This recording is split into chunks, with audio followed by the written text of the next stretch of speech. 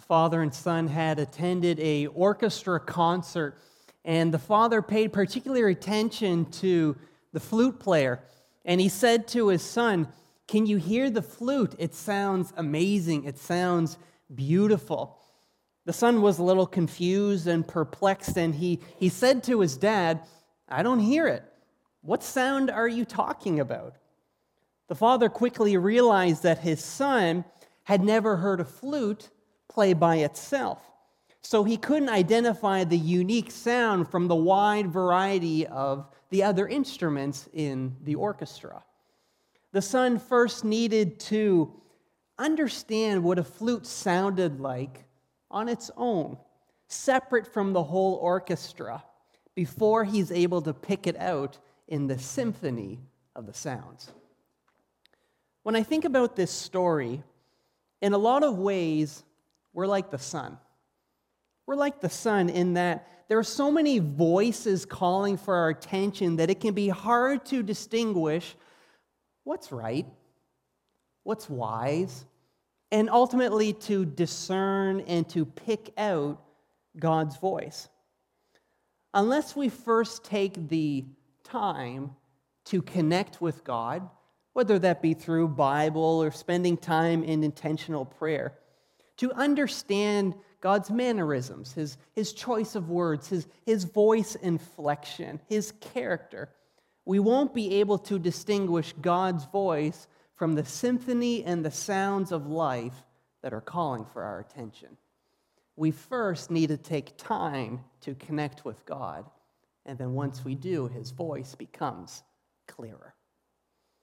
Welcome to week 2 of our series of Hearing the Voice of God, and we're talking about distinguishing between God's voice and Satan's voice. Distinguishing the differences between God's voice and Satan's voice, because ultimately whose voice we listen to alters and changes the course and direction of our life. You may have heard the phrase, "forewarned is forearmed." It's this idea that knowledge in advance helps us to be better prepared. Or in this instance, that how someone speaks helps us to recognize and understand their voice. Now, before we go any clearer, I'd love for us to just understand the first thing, which is that God's voice typically calls us to be selfless. God's voice calls us to be selfless. God is focused on the interests and the needs of other people. He's focused on the big picture, the mission of God, eternal things, the future good. God always focuses on clarity and faith.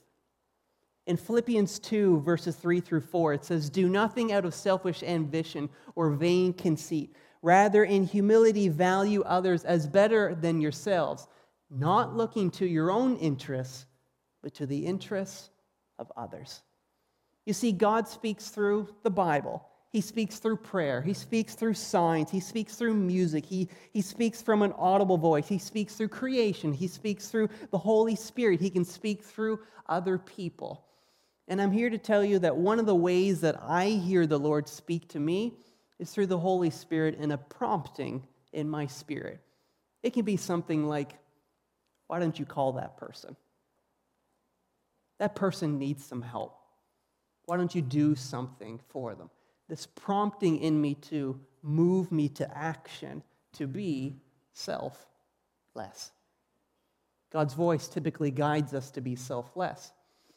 On the other hand, Satan's voice typically guides us to be self-centered. Satan's voice tempts us to be self-centered. It's focused on what I want, my goals, my ambitions.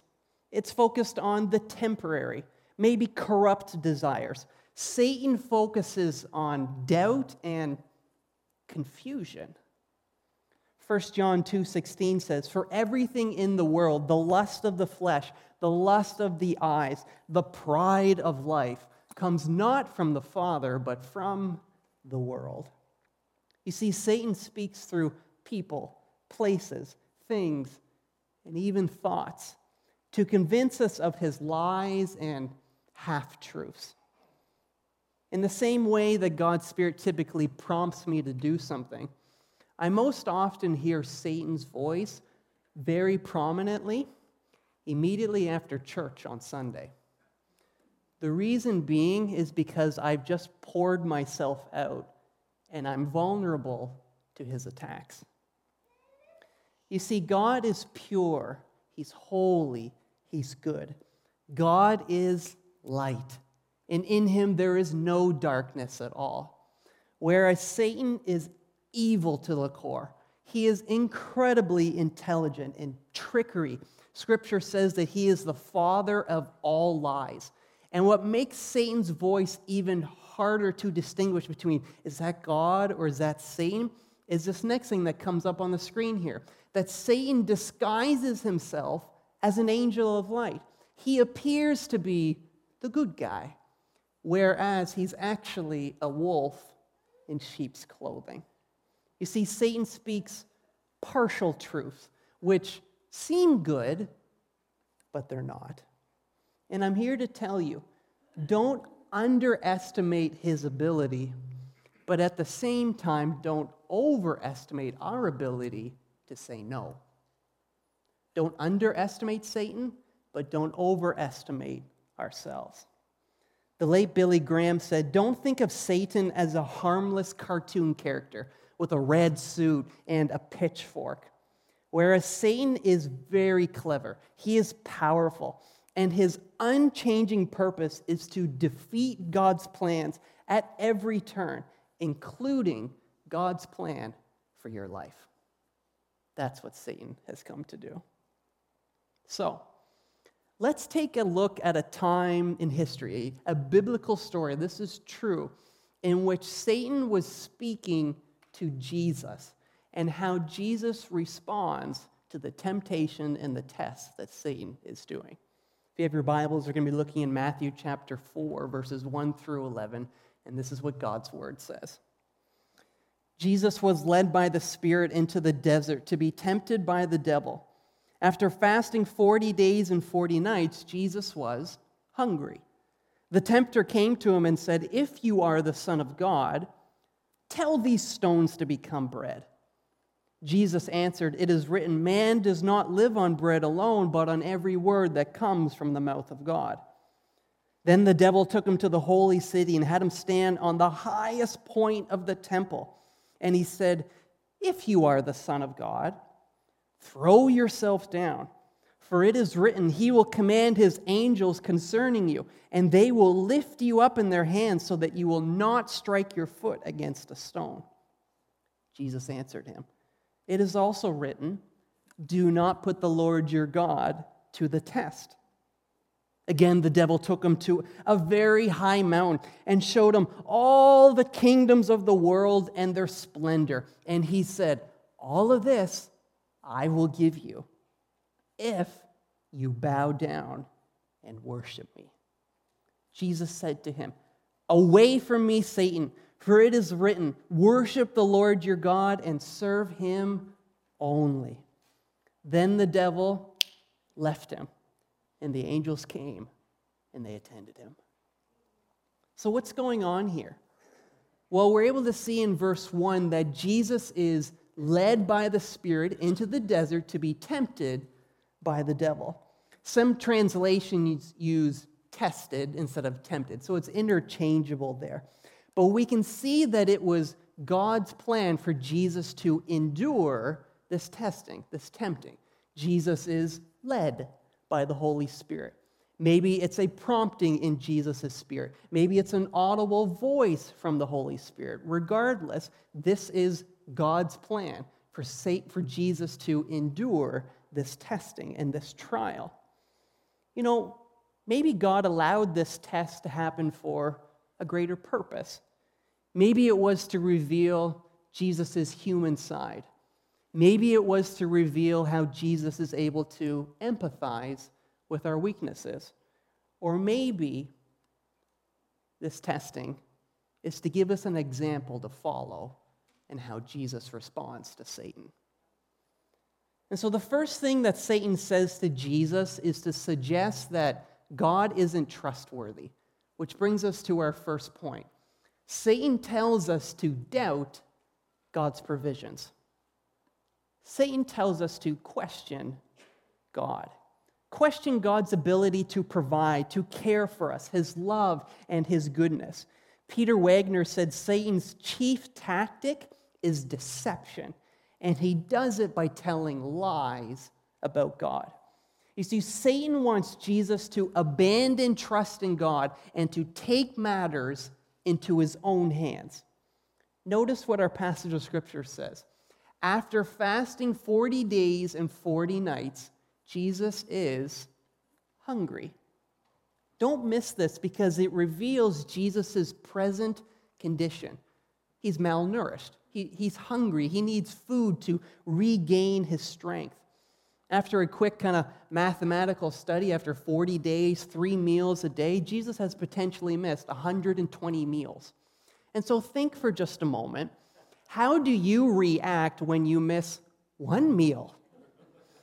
Typically, we get a little angry, maybe a little irritable, and maybe we're a little bit more quick and short with people. This is very intentional by Satan. Because when does Satan come? After 40 days and 40 nights. Not when Jesus is strong and nourished with meals beforehand, but after 40 days and 40 nights. Satan is speaking to Jesus when he's alone, when he's weak, when he's vulnerable, and when Jesus has a desire for food. Satan is hoping that Jesus will have his guard down and will compromise his convictions for a quick fix. He's hoping that he'll compromise his convictions. And so remember, Jesus is doing a good thing in this moment. Jesus is fasting. It's a spiritual practice. It's a willful refrain from something that we enjoy. And instead of using that time for ourselves, we're going to be using that time to pursue God. And so Jesus has been praying and fasting. And I'm here to tell you that Satan often uses holy things to his advantage. Sometimes we can be doing the very things of God, and that's when Satan comes to try and deceive us. Keep your guard up. You see, Satan speaks to us when we're strong, but he also speaks to us when we're weak.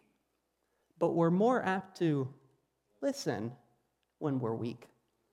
The acronym HALT helps us understand typically when we're more apt to listen. H stands for hungry, A, angry, L, lonely, T, tired. Typically, when we're hungry, angry, lonely, or tired, we're more susceptible to do things that we typically wouldn't do. We're more apt to listen or to compromise for a quick fix. And so think back over this past week. Was there a time in which you were hungry, angry, lonely, or tired? And in those moments, what kind of thoughts were coming to your mind in your head? What were some things that maybe you felt prompted to do that you typically would not do? It's in those moments that Satan is speaking to us and trying to get us to compromise our convictions. You see, being hungry isn't wrong. Jesus, he needs food to be nourished. But how Satan tells Jesus to feed his hunger is wrong and sinful. And this is where Satan is telling Jesus to doubt God's provisions. Satan says to Jesus, if you are the Son of God, why don't you just tell these stones to become bread? Notice what Satan says.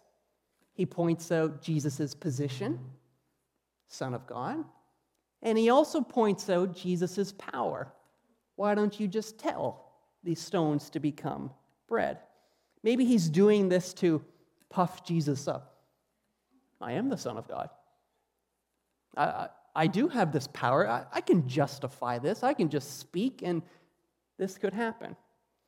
It was certainly within Jesus' power to perform this miracle, But in this moment, Jesus had an opportunity, a test, to choose, what kind of son am I going to be? Am I going to be the kind of son that listens and obeys my heavenly Father? Or am I going to be the kind of son that just, I'm Lord of my life. I can do my own thing. I'm the Son of God. You see, Satan is really saying to Jesus, Jesus, if God truly loved you, he would provide. Clearly, he must not love you because you're hungry. Since you're the Son of God, Jesus, why don't you just take matters into your own hands? And you see, even though Satan is a deceiver, he speaks partial truths to manipulate us to justify sinful actions. Satan may whisper truthful things to you like, you have the authority and the power to do this. Who's going to stop you? You deserve it. No one else is looking. Go ahead. Please yourself. And it's in those moments we have an opportunity to choose, who am I going to please?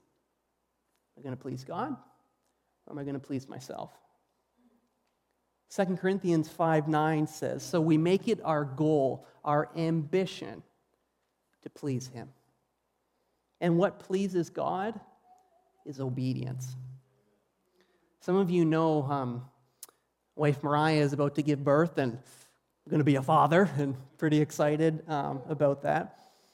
And when I think about parents and parenting, one of the things that I think parents want from their children, not because they're trying to tell them what to do, but because they're trying to protect them, is that when parents ask their child to do something, they want them to obey.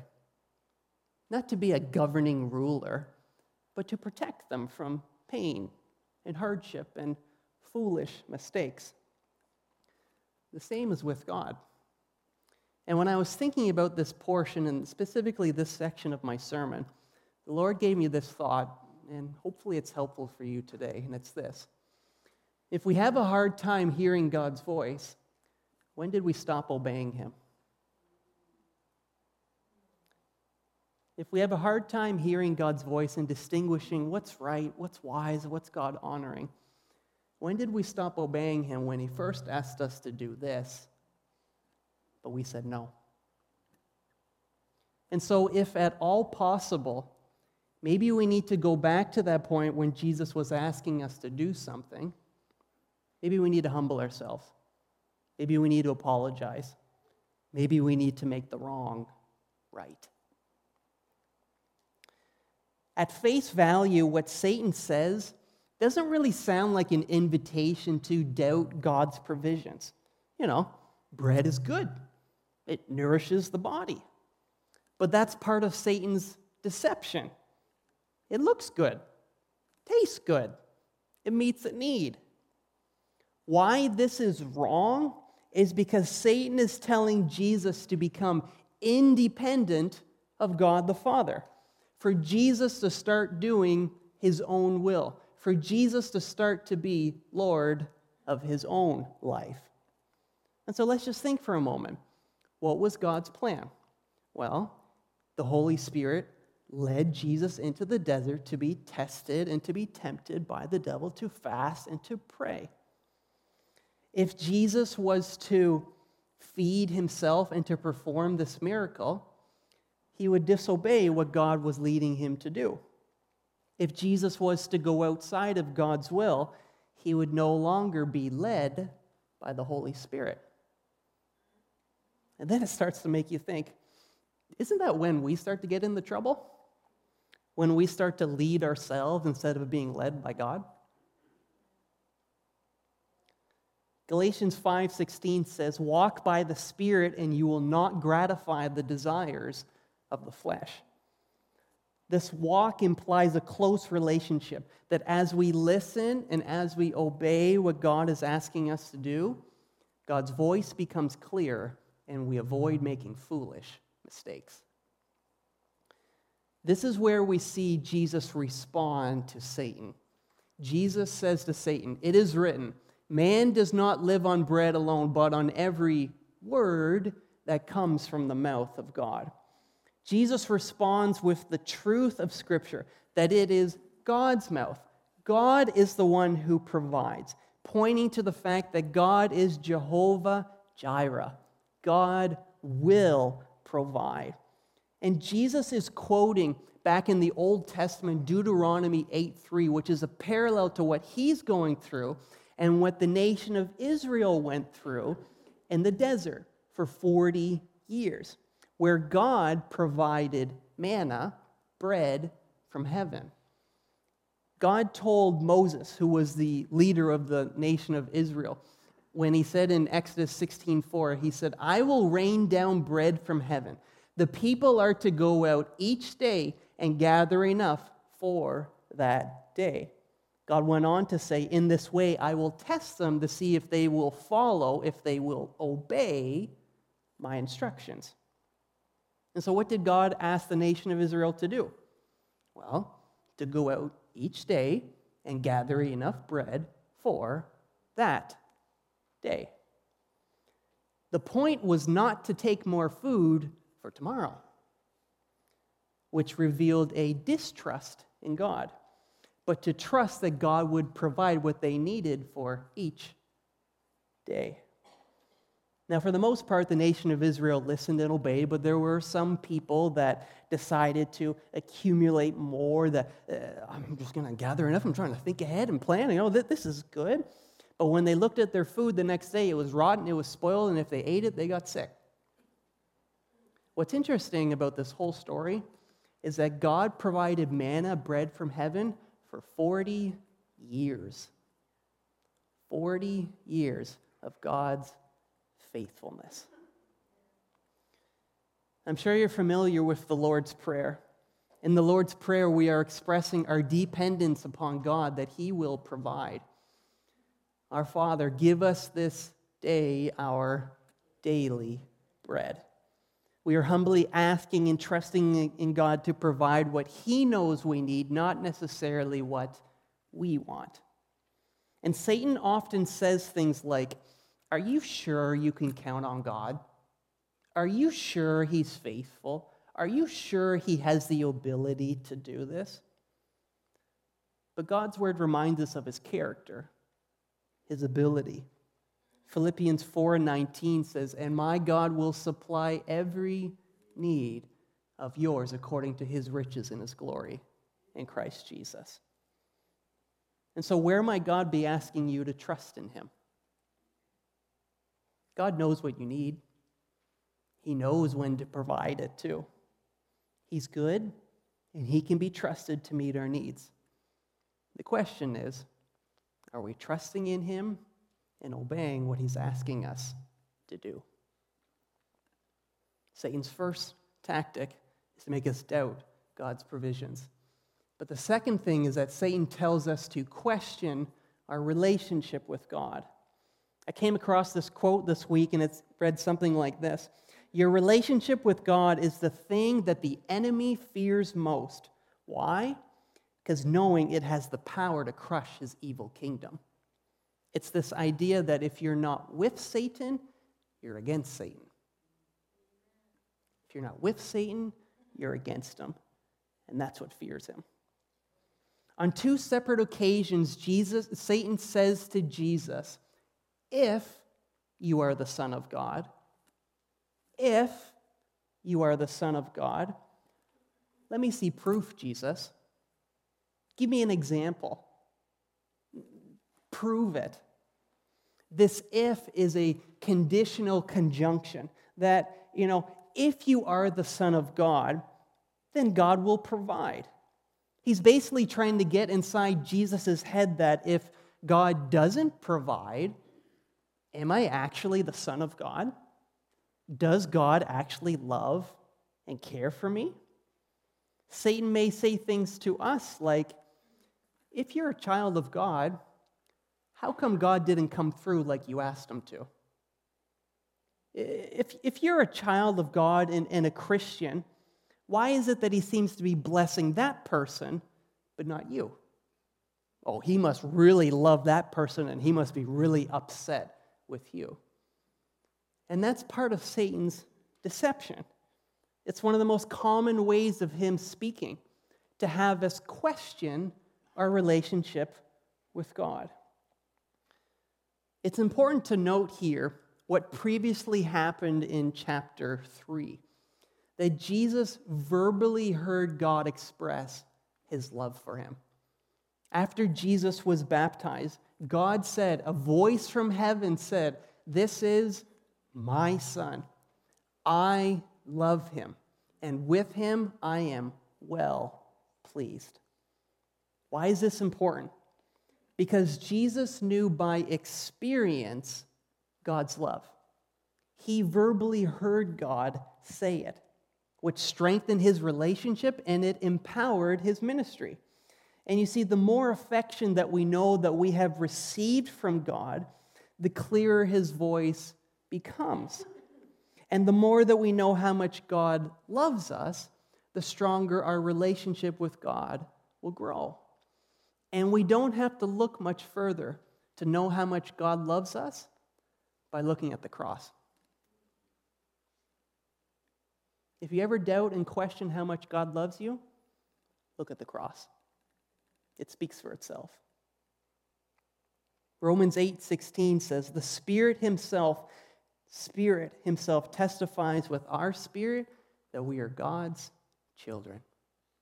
So, how can we know God's love for us? Well, there's two ways. One of which is theological. It's this head knowledge.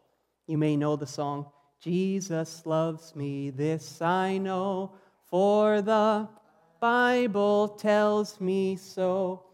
The Bible tells us historical knowledge. Romans 5:8, "But God demonstrated his own love for us in this: while we were still sinners, Christ died for us." God's love was demonstrated through his Son, Jesus Christ, and we can read and know about God's love. So there's theological head knowledge, but there's also experiential knowledge. It's this within our heart. The hymn, "He lives." He lives, Christ Jesus lives today. He walks with me and talks with me along life's narrow way. He lives, salvation to impart. You ask me how I know he lives within my heart. The experience of experiencing God's love and how much he loves us. The Bible tells us in Romans 8:15, you received God's Spirit when he adopted you as his children. And one of the most intimate, which is not degrading of who God is, one of the most intimate terms of endearment that we can call God is our Heavenly Father. Our Heavenly Father. I was recently reminded that the number one reason that people go to church is not for fellowship, it's not for the coffee, not even for the sermon. The number one reason that people go to church is in hopes of encountering God. Pastor Scott alluded to it earlier. He prayed and he thanked the Lord for his presence here. However, people grow disillusioned and drop out when they feel as though they don't experience God anymore. And I pray that as us as a church and us as a nation, that we never become so complacent that we can only know God's love just theologically, but that we can experience God's love within our heart too. You see, Jesus responds to Satan and gives insight to his relationship with God. Jesus said, "It is also written, do not put the Lord your God to the test." Your God is a personal pronoun. He is your God. He is your Lord. He is your Redeemer. He is your Savior. It's possessive in the same way that you use the word your to describe personal property. This is my sweater. This is your pen. This is your house. This is your car. It's personal possessive. It's something that I own. And when Satan speaks, he's causing us to question, is God really your Heavenly Father? Is God really your personal Savior? You see, the point is Satan's weapon is deceit, and he attacks the mind. He's making us question our relationship with God, our Heavenly Father. Our defense is knowing what the Bible says. God demonstrated his own love for us. While we're still sinners, Christ died for us. But it's also a commitment to strengthen our relationship with the Lord through experience, prayer, community, testimonies, serving others. Therefore, it begs the question, how much time have we spent reading God's Word lately? Can we determine and distinguish fact from fiction? How much time have we invested into our relationship with the Lord? Is it just a Sunday relationship? Is it only when I need him? Or is it I talk to him every day? You see, the fact that Jesus said the Son can do nothing by himself, he can only do what he sees his Father doing because whatever the Father does, the Son also does, gives insight to how much we need to make our relationship with God our top priority. It's through an act of faith in Jesus, regular time in God's Word, that helps protect us from Satan's deceit. We are, in fact, a child of God, and nothing can ever separate us from the love of God that is found in Christ Jesus. Amen. Third and final point is this. Satan tells us to pursue misplaced priorities.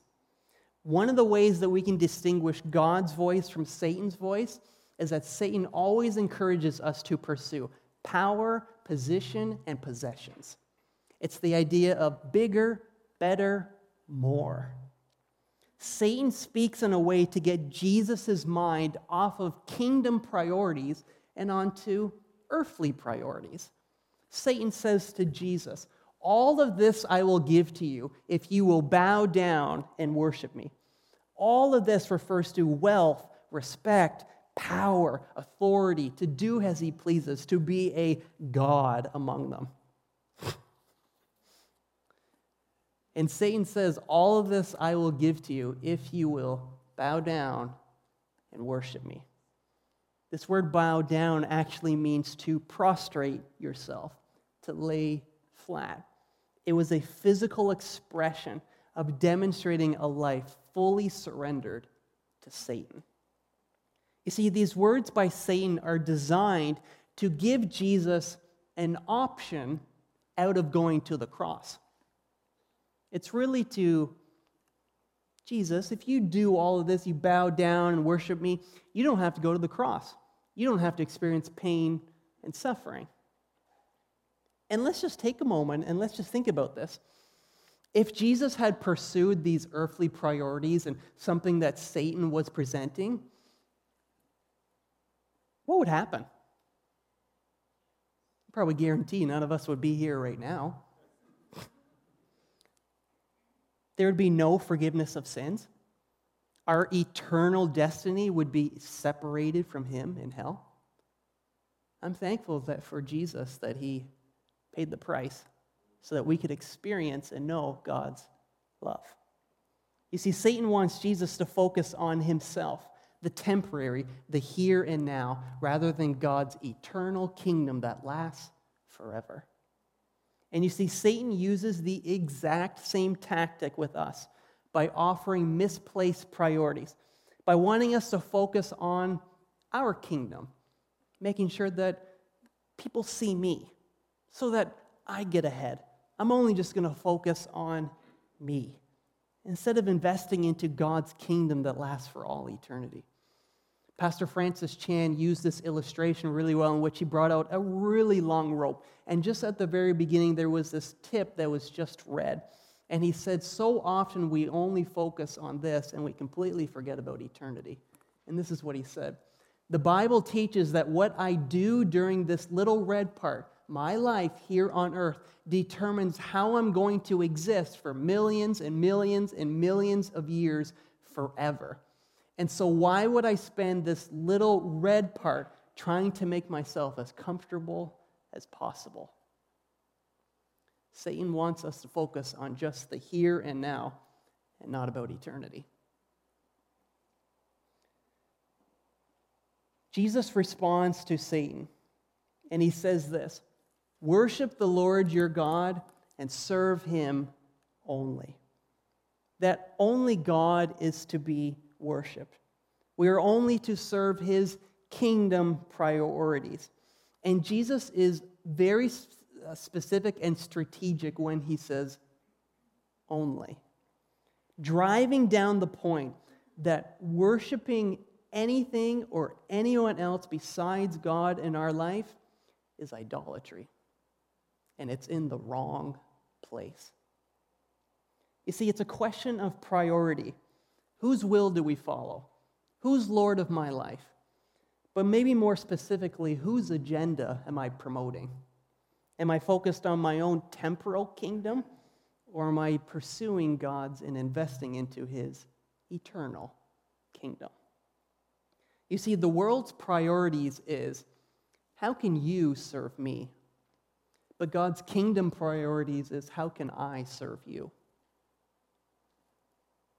As followers of Jesus, we exist to serve God and other people, not just to be pampered, not just to be served. Jesus said the Son of Man came to serve and not be served. He said, I have come down from heaven not to do my will, but to do the will of the one who sent me. When God speaks, it's always encouraging us to lean into being a servant, taking the back seat, giving, not getting, helping other people, not using other people as a stepping stone to get to where we want to get to in life. And so what does this mean for us? Well, if you want to avoid misplaced priorities, maybe we need to evaluate, what do I seek? Do I seek being admired, applauded, served? Or do I really seek God's will, being helpful, being a servant, investing into God's eternal kingdom? 1 Corinthians 10:24 says, let no one seek their own good, but the good of others. This doesn't mean that we neglect ourselves, but God's kingdom priorities is that we willingly sacrifice what we want to make an eternal difference in the lives of other people. Pastor Rick Warren said, what matters is not the duration of your life, but the donation of it. What matters is not the duration of your life, but how much we willingly give to help other people. So let's boil this down. What have we been talking about? Well, Satan speaks in a way to cause us to doubt God's provisions. But when God speaks, he says, you can trust me to provide. Satan speaks in a way to cause us to question our relationship with God. But when God speaks, he says, you were bought at a price, and I love you. Satan speaks in a way to cause us to pursue misplaced priorities. But when God speaks, he says, you can make an eternal difference in other people's lives. As I was thinking and praying last night on how the Lord wanted me to end and to close, I felt impressed just to share something about myself from this past week. God taught me a pretty important lesson this week about listening to his voice from Satan's voice. You wouldn't know this unless I told you, but I really struggled to get this sermon together. I really struggled to get this sermon together. I was really discouraged, defeated. I felt impressed from the Lord to fast, to not eat in order to write, and to demonstrate to the Lord that I'm willingly sacrifice something that I need, but I need God's wisdom and insight more. And so I felt impressed from the Lord that that's what God was asking me to do, to fast and to pray, to write. I can tell you that when I did fast and when I prayed, I felt God's help. I felt God's enablement. Things were just flowing and just coming together. But I can also tell you that I felt Satan's voice tempting me to eat. I'd like to tell you that I didn't eat, but I did. And I can tell you that when I did eat, I felt nauseous to my stomach because I knew I was disobeying what God was asking me to do. And when I tried to write, it was not coming together. Roadblock after roadblock, discouragement, felt defeated, felt like giving up. Why do I share that? I share that because when I listened and I obeyed what God asked me to do, I felt God's help. His grace was sufficient in every season of life. But when I didn't listen and when I didn't obey, it was extremely difficult. I'm here to tell you that for me, listening wasn't the issue. The issue was obeying what God was telling me to do. And I'm here to tell you, you're not alone. You're not alone. God has a plan and a purpose for your life. And it's good. And when he asks us to do something, it's not because he's trying to ruin or spoil fun, but he's trying to protect us. He's trying to help us because he has a good plan for our life. So listen, but also obey. Listen and obey. Let's pray. Jesus, we thank you for who you are. We recognize, God, that you are light. And in you, there is no darkness at all. And so, Jesus, when you ask us to do something, you don't have a hidden motive, but you're trying to help us. You're trying to mature us and ultimately use us to help other people. And so, Jesus, I pray that we would listen intently, but more importantly, Lord, that we would apply and do what you're asking for us. Jesus, I thank you that you don't ask us just to do this on ourselves, but you give the Holy Spirit to empower us, to apply it to our life. And so, Lord, I pray, come, Holy Spirit, come. Empower your people, as it was prayed earlier by Pastor Scott, for feet and hands ready to do what you ask us to do. And we'll make sure to give you the praise and thanks that you're due, Jesus. And everyone said, amen.